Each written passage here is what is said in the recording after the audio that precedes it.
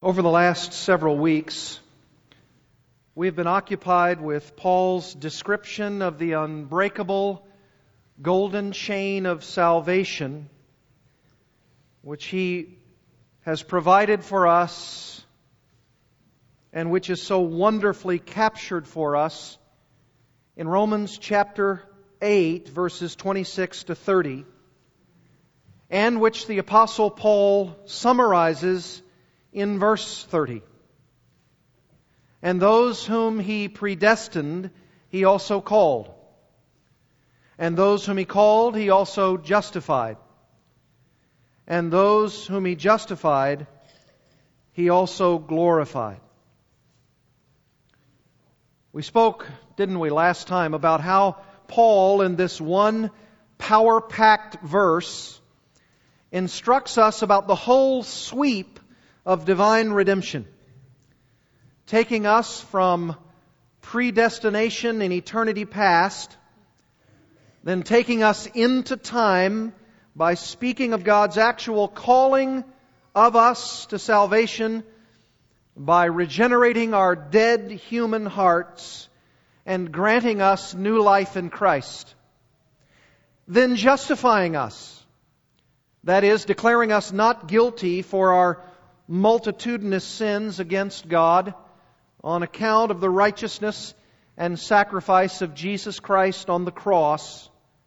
And lastly, telling us that our salvation is so secure, even our glorification, our being made ultimately like Jesus Christ, is spoken of as an established fact.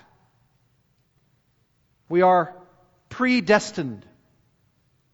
Predestined to a love relationship, foreloved from the Father toward us, and it started before time itself began.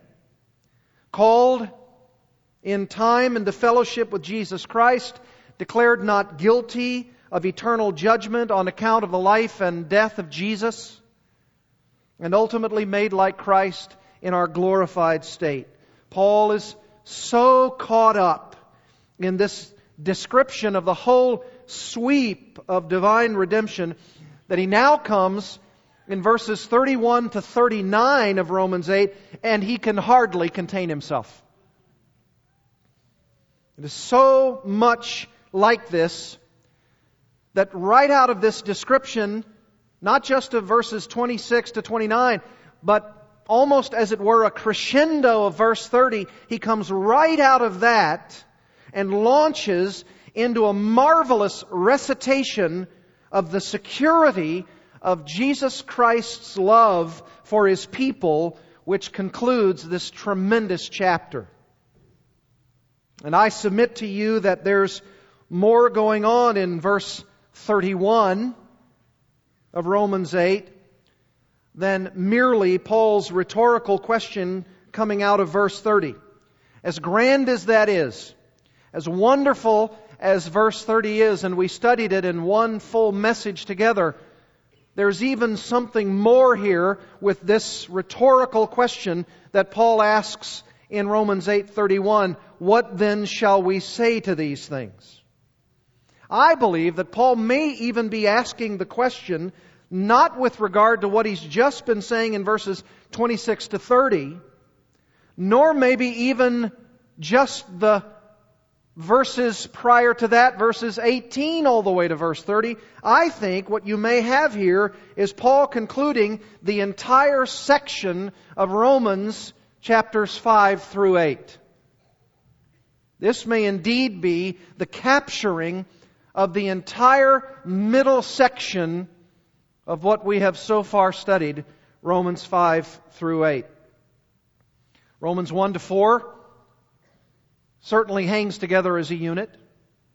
And Romans 5 to 8 also hangs together as a second major unit of thought here in Paul's letter to the Romans. The main thought, of course, of Romans chapters 5 through 8 being the topic of the believer's security of salvation. And here, in Romans 8, verses 31 to 39, Paul may well be using these final words not simply to sum up this great sweep of divine redemption that we have seen in chapter 8, verse 30, and not just even in verses 26 to 29, and not just in verses 18 all the way to verse 30. This may be actually the concluding section of the whole enchilada. This is phenomenal. This is an amazing conclusion to this whole section. He says, in effect, what shall we say in view of these things? What are these things? What shall we say in view of these things, whatever they are? These things, I think he's referring to, are these things of all matters of theological and practical reflection from Romans 5:1 all the way through to Romans 8:30. And if he is doing this, how important are the words that he's about to utter? How important they are. How would you conclude this? What would you say? If you've been teaching your church, if you've been writing a letter to your children, if you were to think of these great theological and practical truths, how would you conclude? What would you want to say? How could you end it? Well, what would you possibly say in summarizing fashion that would capture all of it? Well, I don't think we can do any better than exactly what he did. Under the inspiration of the Holy Spirit, the Apostle Paul is affirming the concept of our salvation being secure in Christ, summarizing all that he has been saying about the believer's security in these 4 chapters. Indeed, go back to Romans chapter 5, verses 1 to 11. Therefore, since we've been justified by faith, and haven't we in Romans 8 been talking a lot about justification? Since we've been justified by faith, we have peace with God through our Lord Jesus Christ. Through Him, we have also obtained access by faith into this grace in which we stand. That's a security idea. That's an assurance idea. And we rejoice in hope of the glory of God. More than that, we rejoice in our sufferings, knowing that suffering produces endurance. And endurance produces character, and character produces hope. And hope does not put us to shame, because God's love has been poured into our hearts through the Holy Spirit who has been given to us. For while we were still weak, at the right time Christ died for the ungodly. For one will scarcely die for a righteous person, though perhaps for a good person one would dare even to die. But God shows His love for us in that while we were still sinners, Christ died for us. Since therefore we have now been justified by His blood, that's security, that's assurance, much more shall we be saved by Him from the wrath of God. For if while we were enemies, we were reconciled to God by the death of His Son, much more, now that we are reconciled, that's security, that's assurance, shall we be saved by His life.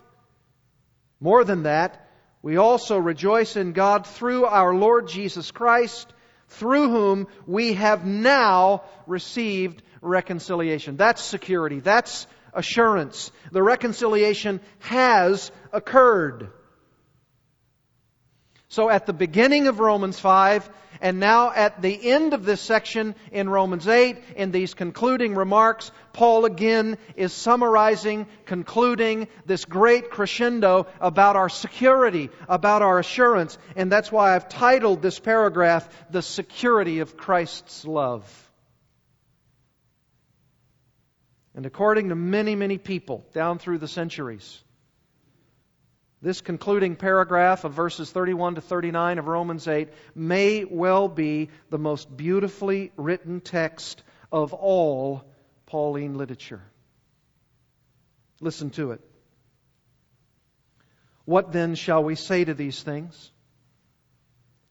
If God is for us, who can be against us?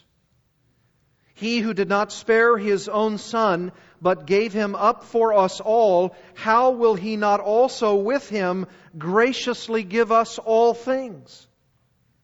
Who shall bring any charge against God's elect? It is God who justifies. Who is to condemn? Christ Jesus is the one who died, more than that, who was raised, who is at the right hand of God, who indeed is interceding for us. Who shall separate us from the love of Christ? Shall tribulation, or distress, or persecution, or famine, or nakedness, or danger, or sword? As it is written, for your sake we are being killed all the day long. We are regarded as sheep to be slaughtered. No. In all these things we are more than conquerors through Him who loved us. For I am sure that neither death, nor life, nor angels, nor rulers, nor things present, nor things to come, nor powers, nor height, nor depth, nor anything else in all creation will be able to separate us from the love of God in Christ Jesus our Lord. Most beautiful, most lovely.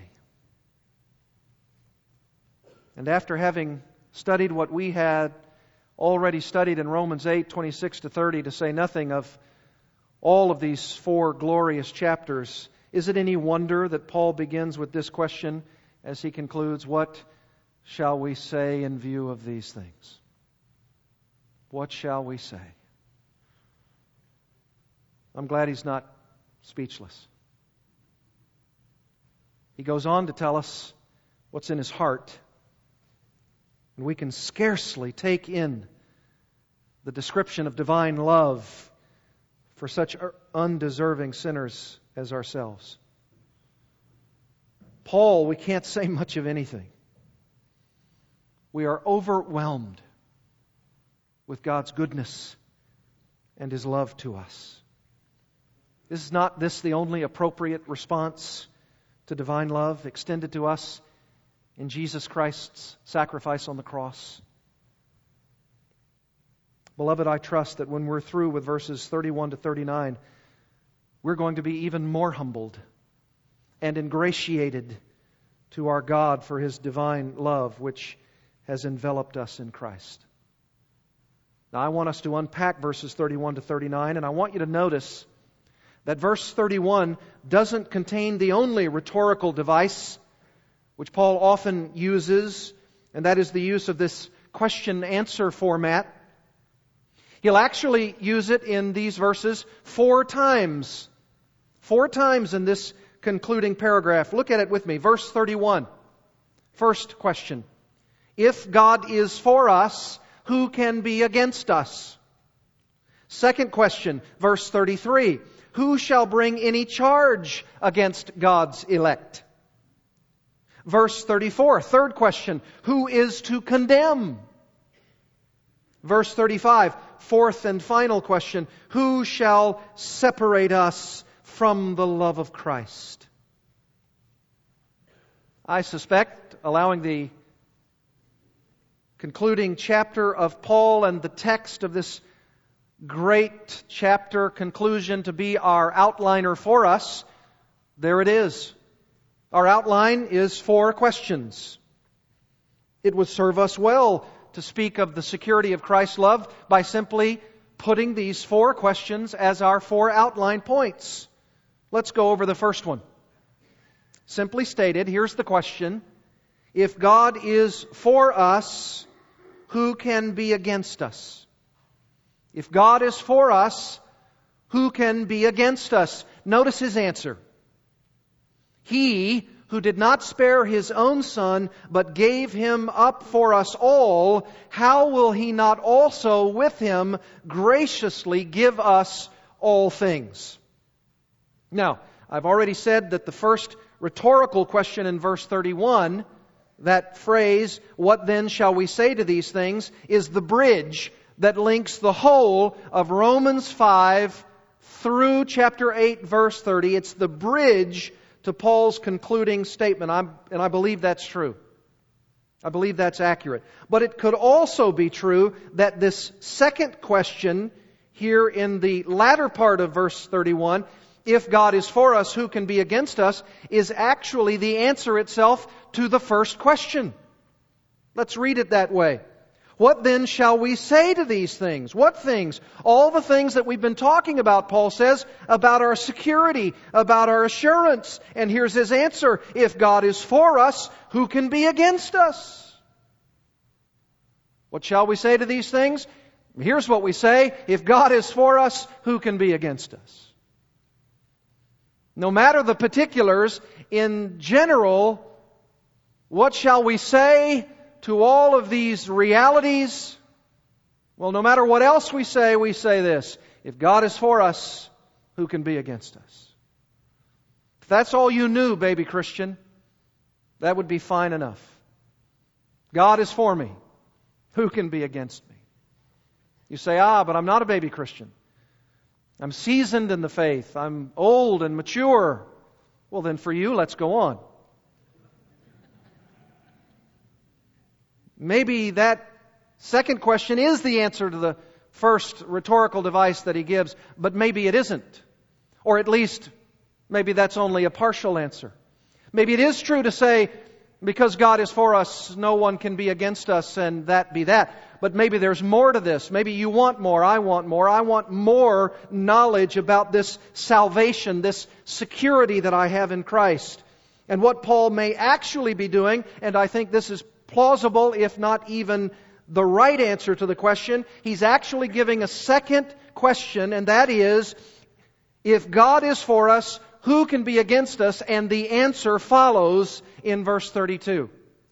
Rhetorical question that sets up the whole concluding section of chapters 5 through 8. That's the first part of verse 31. And then a separate question. If God is for us, who can be against us? With its own answer given in verse 32. And Paul might be saying it like this.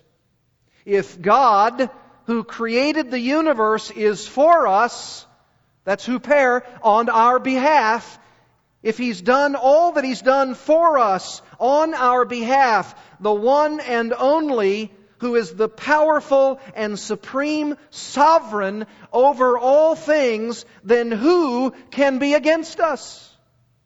Who can thwart us? Who can take God on? Who can do it? Isn't it reminiscent of the latter part of chapter 11 when the Bible says so clearly through Paul, and who became his counselor? Who's telling God what to do? Who's giving him insight that he doesn't already have? This is what he's saying. If this is the way the structuring of the sentence is to go, then that would be certainly an incredible way to conclude things here in Romans 8. All of the things that he said, all of the divine realities, all of the accomplishment that God has done for us in Christ, that's the only way to conclude. If God is for us, if this is the supreme sovereign that you've been telling us about, Paul, then if that God is for us, then who can be against us?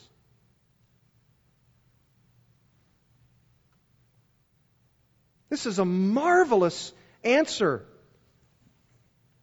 You say, you haven't given us the answer. That's right. And you know what kind of answer Paul gives? It's an amazing answer. Verse 32, look at it. He who did not spare His own Son, this is the answer to the question, if God is for us, who can be against us? Because there are going to be those people out there who are going to say, plenty of people, plenty of beings, plenty of things are against you. Paul's got to answer that question. Maybe these Roman believers themselves, and maybe ourselves, when we're pitted up against a whole lot of things, a whole lot of beings in this universe, maybe there's a fair question in their minds and in our minds as to whether or not we have the power, we have the reality of divine accomplishment so that we may be able to say confidently and with assurance, who can be against me? Really, seriously, who can? This is what his answer is. You have an answer about assurance, about security of salvation in your own heart. If you have the question in your mind, what's going to happen on that great day? Here's what Paul says. You ought to memorize this. Here's what he says. He who did not spare His own Son, but gave Him up for us all, how will He not also with Him graciously give us all things? Even though there's a question mark at the end, it's not a question at all. It's a declaration. He who did not spare His own Son, but gave Him up for us all. If this is true, how will He not also with Him graciously give us all things? What shall we say in view of all these things? Paul, for all these 4 chapters now, he says, I tell you what we've looked at. You ask me to give you in simple, summary fashion. Okay, I will. My simple, my straightforward answer is this. If God is for us, who can be against us? Well then, who is this God who is for us? And who are these who are against us? Don't just tell me that. Explain it to me. And he says, here's my answer. Here's my answer. He who did not spare His own Son, but gave Him up for us all, how will He not with Him graciously give us all things? The Greek text of verse 32 has an intensive little particle which begins the verse, ge, G-E. Hos ge, which could be translated even. That's a great intensifying of this idea. It would go something like this. Even He, hos ge, even He who did not spare His own Son, but gave Him up for us all, how will He not also with Him graciously give us all things? If He's even given you the Son of God in sacrificial death, will He not also with Christ graciously give you all things? Well, this is a profound argument for the security of the believer. It's absolutely profound. Because what Paul does here is he argues for what we could call God's value scale. God's priority scale. You say, what is that?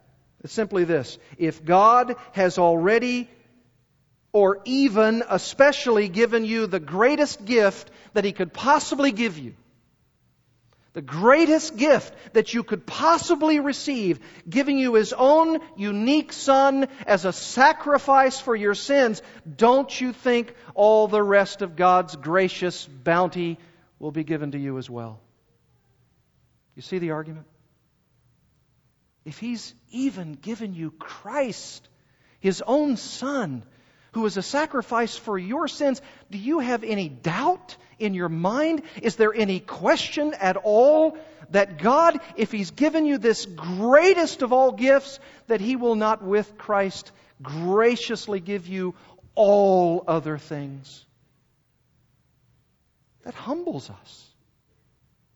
It should humble us. It should show us unmistakably that we should have no doubts. If He's already given us the greater, if He's already given us the greatest, how is it that we would doubt that He would be able to secure us, to love us with an unending love, to grant us in this life a hope for the life to come, to give us all that we need to make it in this life, including the precious Holy Spirit, the Word of God, the people of faith, to encourage us and help us? Won't He give us graciously all these things if He's even already given us Christ? What else could He do? What else is there? Don't doubt that He wouldn't give you what you need. Of course He's going to give you what you need. He's already given you Christ. You know what they should rather be thinking? in light of Romans 8:31 and 32? Do you think that the God who created the universe could figure out a way to righteously forgive our sin through the giving of the greatest, most costly gift He could give, that being the sacrifice of Christ, but He couldn't figure out a way to totally secure the permanence of that gift? Of course He can. That's our thinking. Of course He can. He's the God of the universe. He created all of us. He created the worlds that are in existence. Of course. And if He's given us the greatest gift, why would we doubt that He could give us the permanence of that gift throughout this life and the life to come? Why would we doubt such a thing? We shouldn't. It should give us assurance. But you say, but what about those who are against us? Are you saying that Paul is saying in this passage that there really isn't anyone against us? No. Emphatically no. There are a lot of things against us. Of course, Satan is against Christians. He is said, isn't he, in the book of Revelation, to be the accuser of the brethren day and night? What about the evils of this world? A lot of evil things out to get us as Christians. Isn't that enough to derail us from our secure relationship with Christ? And if that isn't enough, what about our own selves? Isn't it true that we ourselves could stop believing and fall into gross sin and be lost forever? I mean, these are really practical questions, aren't they? I mean, when you're living your Christian life and you see Satan's temptations and his devices, and you see the world which is trying to do everything it can to derail your security in Christ's love, and then you even look inside your own heart, regenerate though it may be, and you ask yourself the question, there are a lot of things that are against me. Am I going to make it? Is it going to happen? Am I secure? What about that day of judgment? Oh yes, we know all too well that people are against us. We know that Satan and his demons are against us. We know that. We know that the world is against us and hurls its taunts against us so as to destroy us. And yes, we ourselves know all too well, sometimes miserably so, that we are shooting ourselves in the spiritual foot. We know that. Sometimes wounding ourselves terribly. Paul is not saying who can be against us as though no one is really against us. See, that's the genius of this concluding paragraph. He brings it up, and he's already talked about it in all of these other chapters that we've studied in Romans, and he's saying, matter-of-factly, yes, they're all there. Yes, Satan is there. Yes, his hosts are there. Yes, the world itself is nipping at your heels. Yes, even you yourself will fall and stumble.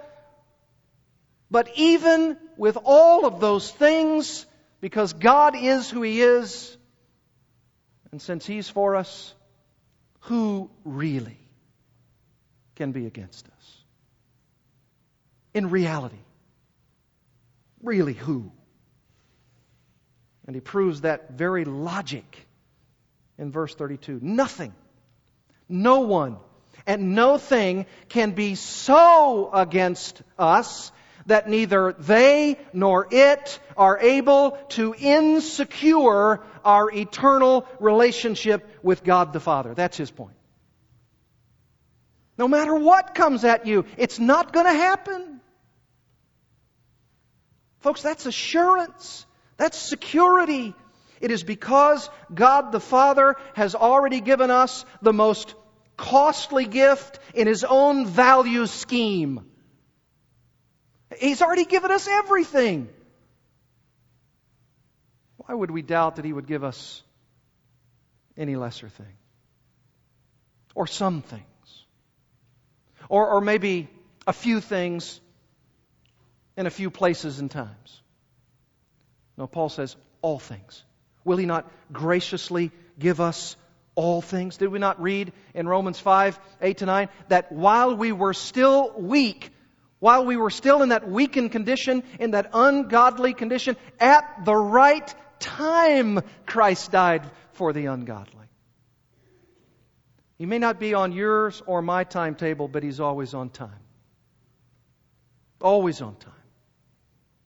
And I can't finish verse 32 by not commenting on that word spare. It's too passive a word. God who did not spare. Translation of the word paradidomai. Folks, this is a handing over. This is a handing over. That's what that means. It's reminiscent of the suffering servant in Isaiah 53 about the suffering servant being handed over for slaughter. It's even used in the New Testament of Jesus Himself being handed over by His own initiative. That's closer to the idea. It's not just God not sparing His own Son as though there was some passivity about this. No, this is what God initiated. This is what God did. He handed over His own unique Son, and if He has done such a thing, will He not also, with this handing over, with the completion of redemption, not graciously give us all things? Of course. Of course He will. Octavius Winslow, quoted by John Murray, says this: who delivered up Jesus to die? Not Judas for money, not Pilate for fear, not the Jews for envy, but the Father for love. That's why it was done. That's why it's so theologically correct to answer the question, who killed Christ, by giving this answer: God did. God did. God the Father. Why? Because it was the only way that our salvation could be secure. That's the only way. That was the only answer. It was for love that the Father handed over the Son of God to be put to shame and to be put in a brutal form of execution so that God the Father could graciously give us all things. Do you believe that? Do you believe these things? Are you, my friend, experiencing the joy of having a secure salvation? Notice I didn't say that you needed to ask for the security of your salvation. If you're a true believer in Jesus Christ, you have that security. You need to experience the joy of it. I think so many people have lost the joyful sense of their assurance that Christ is theirs and they are Christ's. Do you see how practical this is?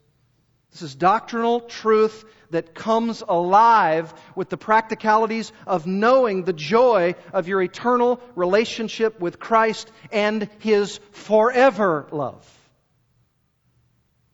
It's not a fanciful love. It's a forever love. You say, but what about my suffering in this life? I can't seem to get past my sufferings, my trials, these tests. Well, if that's you this morning, beloved, I want you to notice something. I want you to notice something. Have you ever noticed, look back at Romans 8:28, that familiar verse. Have you ever noticed that in Romans 8:28, Paul says that God Himself is working all things, do you see that phrase? All things together for our present and eternal good. And notice now in Romans 8:32, in only a few verses later, he says that God is so gracious to us that He is determined to give us all things. Wow.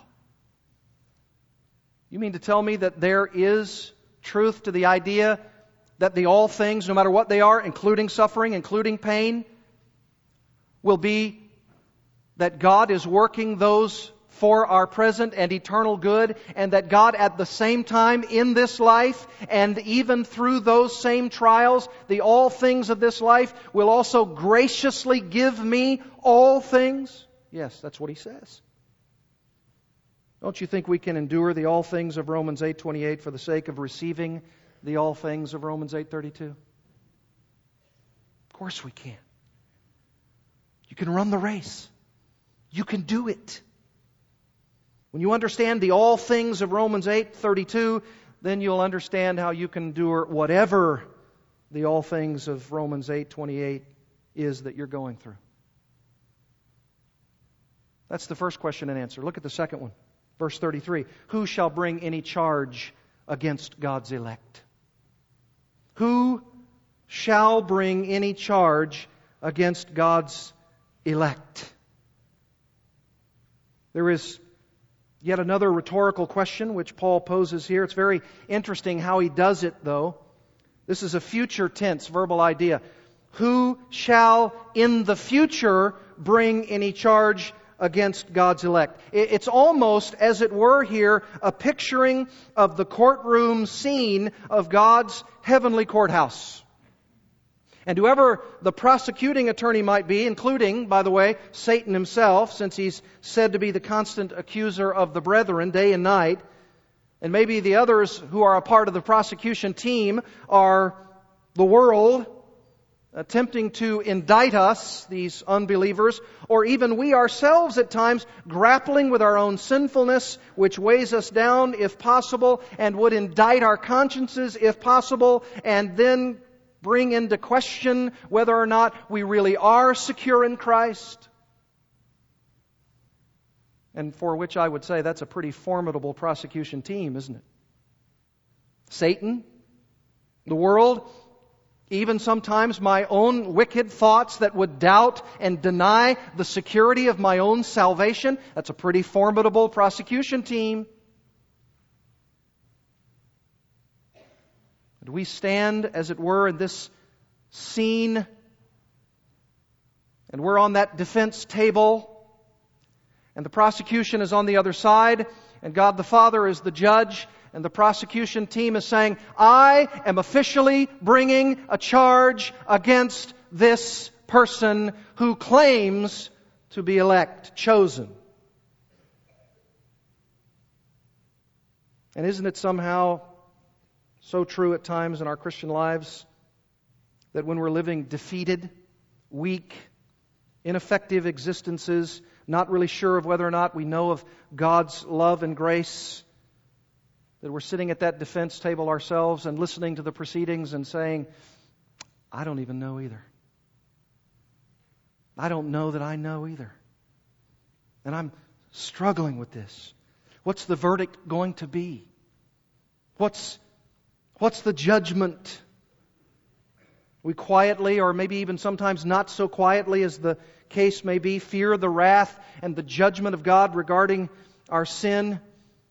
But I want you to know, beloved, that as Paul is wrapping up chapters 5 through 8, and with all that he's taught us regarding our lives, he concludes in verse 30 by answering this penetrating question with a bold declaration. Look at it, verse 33. It is God who justifies.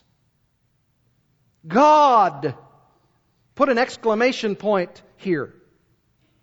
No matter who is making the accusation, regardless of whatever may be said about myself, if I'm one of God's chosen, one of His elect, that means He's chosen me, and no one or no thing can be laying a valid charge against me. I'm not guilty. That's the defense. That's the most effective defense. That's the only defense. Declaratively, with eternal finality, I'm acquitted.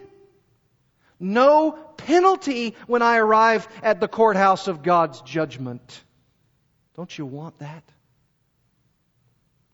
Don't show up there with self-justification. Don't do it. Don't show up there with a hoped-for justification. It's not a human justification. It is God who justifies. That's who is doing it. You want to know that when you're sitting at that defense table, that your defense attorney is none other than Jesus Himself. That's what you want. And you don't need Johnny Cochran. And you don't need some all-star team. Because you have Jesus Himself, and that's all you need.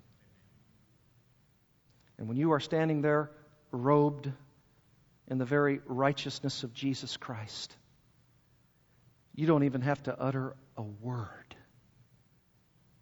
He'll do it for you. And what will He do? The defense attorney is Christ Himself. who pleads on behalf of the defense team, which needs to be made up only of himself, and you who are sitting there. And if that's not enough, you even have the Holy Spirit as your witness. And who are the recipients of God's pardon? The elect. The elect. The chosen ones. Oh, it may appear at times as though you are struggling. We may be confused. We may stumble. We may temporarily lose our balance. But Christ clears away the cobwebs from our thinking. He picks us up where we fall, and He straightens our imbalances so that we stand tall and strong, and we are robed in the very righteousness of Christ when we stand at the judgment. Isn't that what we read in John 17? Father, you gave them to me. You gave me this group. And it includes, of course, those initial disciples. But then He goes on to say, not just for them, but for all of those who believe through their word. And I have lost none of them. Never lost a case. Christ has never lost a case. Never will. He's called and chosen us to be His own disciples. We're declared not guilty for our many sins against God, yet God the Father took away those sins when He handed over Jesus to be the substitute and to be the one who was judged in our place. Do you rejoice in that? What a rejoicing! You say, I don't rejoice in that. Well, then I say, repent. Repent and believe. Believe this. That's your responsibility. That's what you're called upon to do. That's what you must do. And if you don't, you'll be judged for not doing. Who is there to bring a charge on the day of judgment against God's elect? Not the elect. Because it is God who justifies. And if that weren't enough, if this weren't enough in the defense of my case before God, look at the third question. Who is to condemn? Verse 34. Who is to condemn? Here's the answer. Christ Jesus is the one who died. More than that, who was raised, who is at the right hand of God, who indeed is interceding for us. Yes, I said you must repent. You must believe. You say, well, what do I repent of? What is it I believe? Just this. Christ Jesus is the one who died. More than that, who was raised. Who's at the right hand of God. In other words, when He ascended into heaven, you remember that scene in Acts chapter 2, He ascended into heaven. He accomplished the work of divine redemption. And He now stands at the right hand of God the Father. And He is pleading our case. He's never lost one. And when He pleads, He's efficacious. It's always heard. It's always believed. The verdict is in. He says, I've lost none of them, and I stand with the work accomplished. And I'm doing one thing now that the cross has come and gone. I am interceding for the elect so that they are not in any way condemned and sent to judgment. Do you know that's the continuing work of Jesus Christ? He's interceding. He's bringing our case before the Father. And He's telling the Father, don't judge him. Don't judge her.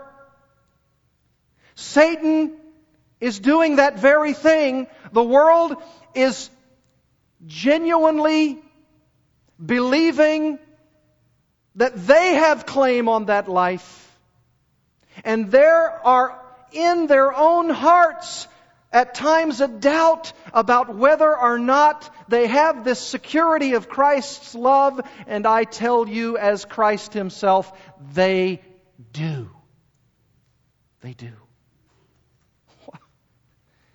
Why should we ever doubt this idea of security? How is it that anybody who professes Jesus Christ can assume from these questions and these answers that you could lose your salvation?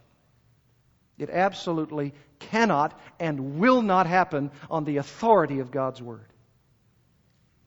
Because He is standing at the Father's right hand as the only authoritative intercessor for those who stand before the Father's courtroom to hear the charges against them. And Christ's answer is this: the charges were removed at Calvary. They were removed. Done. Finished. They are acquitted. And that's precisely why Romans 8:1 says, there is therefore now no condemnation for those who are in Christ Jesus. Are you in Christ Jesus? And do you want to know what the motive of the Father is? It's that next question. Who shall separate us from the love of Christ? That's the motive. The motive is love. The motive is that Jesus Christ set His face as a flint toward Jerusalem so that He might redeem a humanity that He could one day stand authoritatively and efficaciously before God and say, do not bring a charge against these my elect ones. And why, Jesus? Why, Father? Why, Holy Spirit? Love. Love. Love for undeserving sinners. You say, well, are you absolutely sure, Paul? Are you absolutely 100% sure? And as though we couldn't have already been persuaded, he goes with all of this description that says nothing will be able to separate us from the love of Christ. And you say, what are those? Well, we'll have to save those for next time. You want to know what cannot separate us from the love of Christ? You come next time and we'll find out. Let's pray together. Oh, loving Father, loving Lord,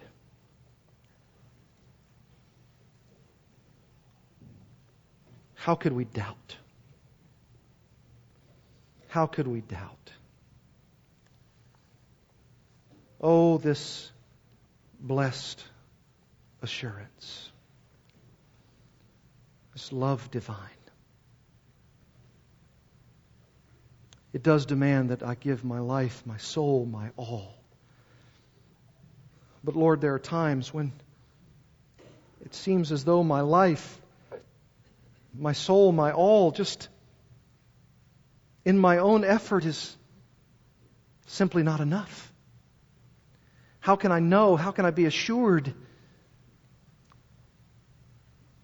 that I have your love forever? Will you love me forever?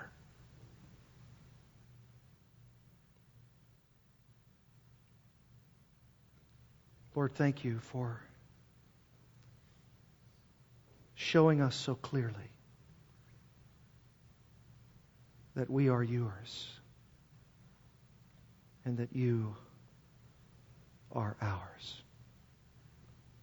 Oh Lord, I pray for those here who do not know of this motivated love, who have not repented and believed that Christ Jesus died. More than that He was raised, and that He now stands at your right hand authoritatively declaring those who are His, oh Father, bring into that courtroom others even today, who will be declared not guilty, acquitted. May it be so, Father.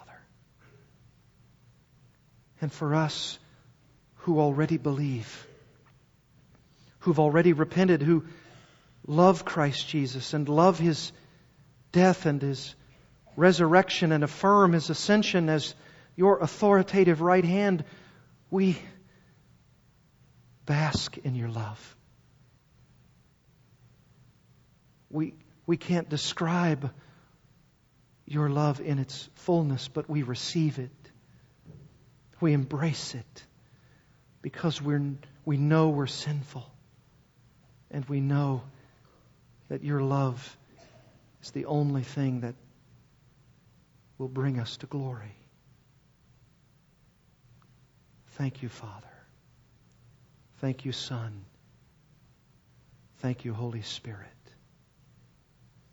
We praise you, 3 in 1. Amen.